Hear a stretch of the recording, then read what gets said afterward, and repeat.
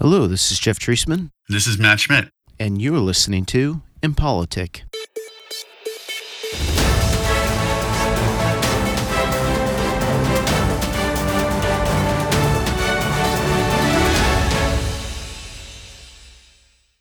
Welcome back to Impolitic.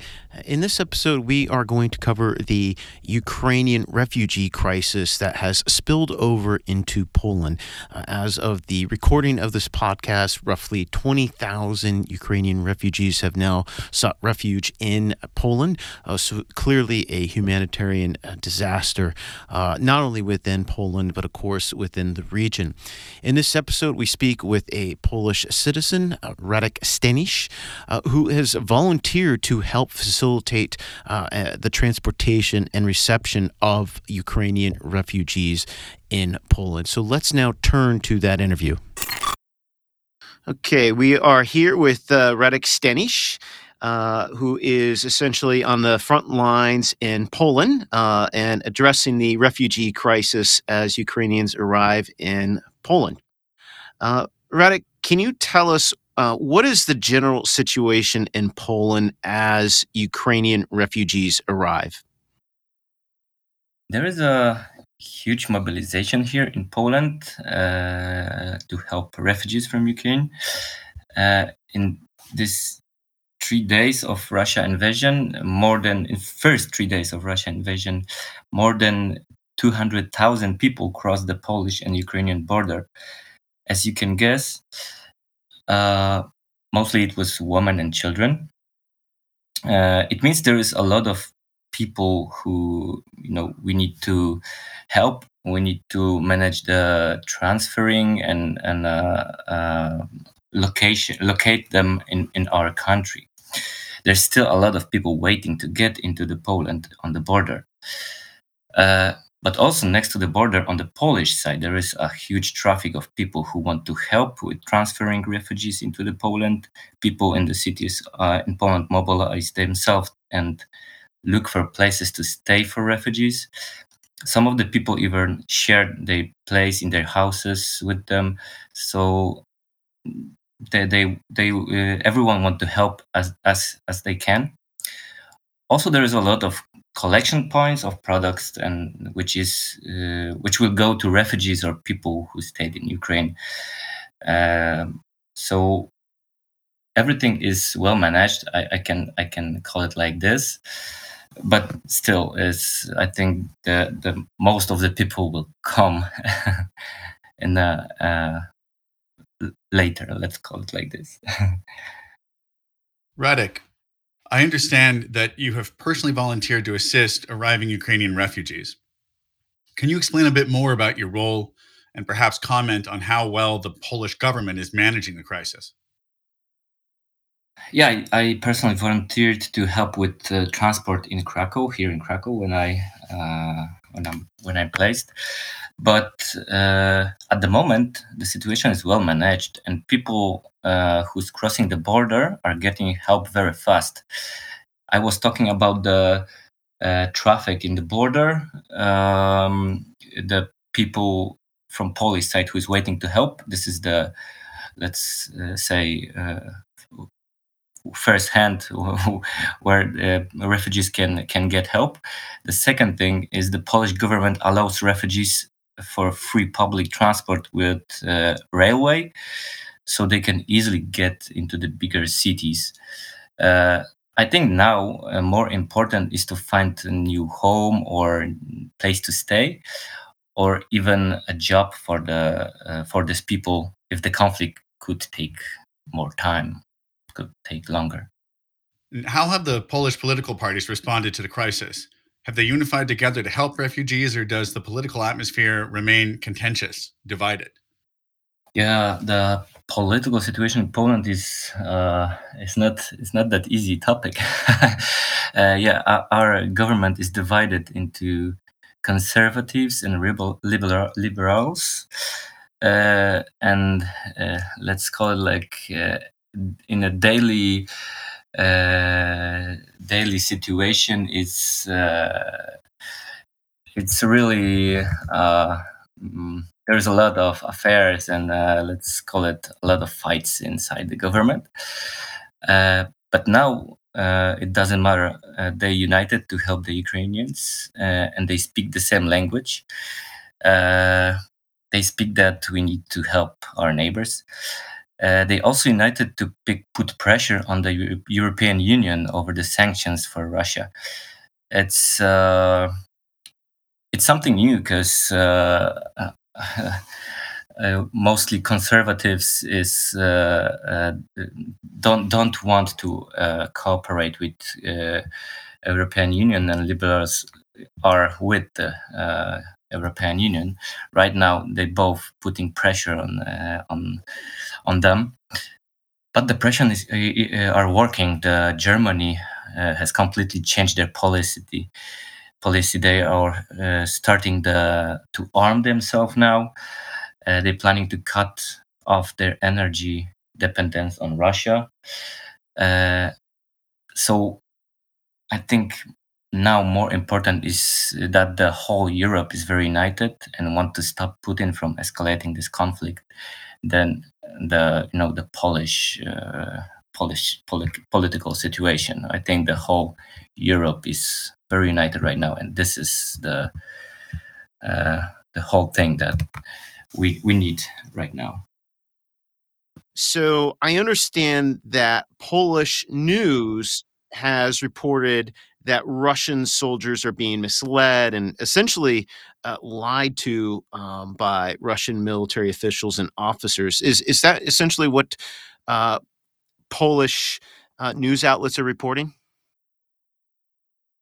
Yeah, I can say the news and somehow in social media there is a lot of even the Ukrainian forces got their own Twitter where they share their information, and when Ukrainians caught many Russian soldiers as prisoners, very often these prisoners don't know the true purpose of their mission in Ukraine. It has long been known that Russia has highly developed propaganda. Some of their soldiers believe that Ukraine was invaded Russia, or that there is a fascist government in Ukraine that should be overthrown in a peacekeeping mission. Some of the Russian troops went to Belarus for training. They were captured in Ukraine. They realized that they were going to the war front. That was the moment that they realized that this is not a training right now. This may explain a lot of why Ukrainians are so easily defeating some of the Russian troops right now. So, are you aware of U.S. military activity in Poland, and has that actually been acknowledged by the Polish government? Your forces' presence in Poland is mainly a matter of defending NATO territory right now. From the beginning of this year, or even a bit earlier, when the situation in the east grew more serious, there was a lot of talking about the importance of NATO and the NATO forces stationed in Poland and the eastern flank. Right now,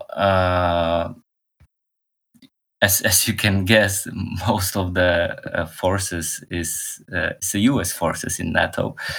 So yes, we can see the more forces every day. We can see communication in media from our government that we should feel safe, because we are preparing, let's call it, to eventually defend. I live in southern Poland, so I cannot see that forces every day. What I can see sometimes, or maybe mostly here, it's the air forces flying across our sky. I also tracking our airspace on services like services with live tracking, like as flight radar. There's a lot of NATO flying units, lots of jets, large cargo airplanes, drones, and even fighter tankers. Mostly it's the US Air Force, of course, but also the British Royal Air Force. Today I also saw some military units from Turkey, Spain, or even Greece. It's probably because more and more European Union country is giving military support to Ukraine, providing them weapons. So most of the weapon is transferring by aircrafts to Poland or Romania. From Poland, most of these weapons, these cargoes, is transferring by the train after that into the Ukraine. All right, Radek, thank you very much for your time. Thank you for volunteering to help the refugees. Best of luck to the people of Poland, and Godspeed with everything you're doing out there, and stay safe. Thank you very much.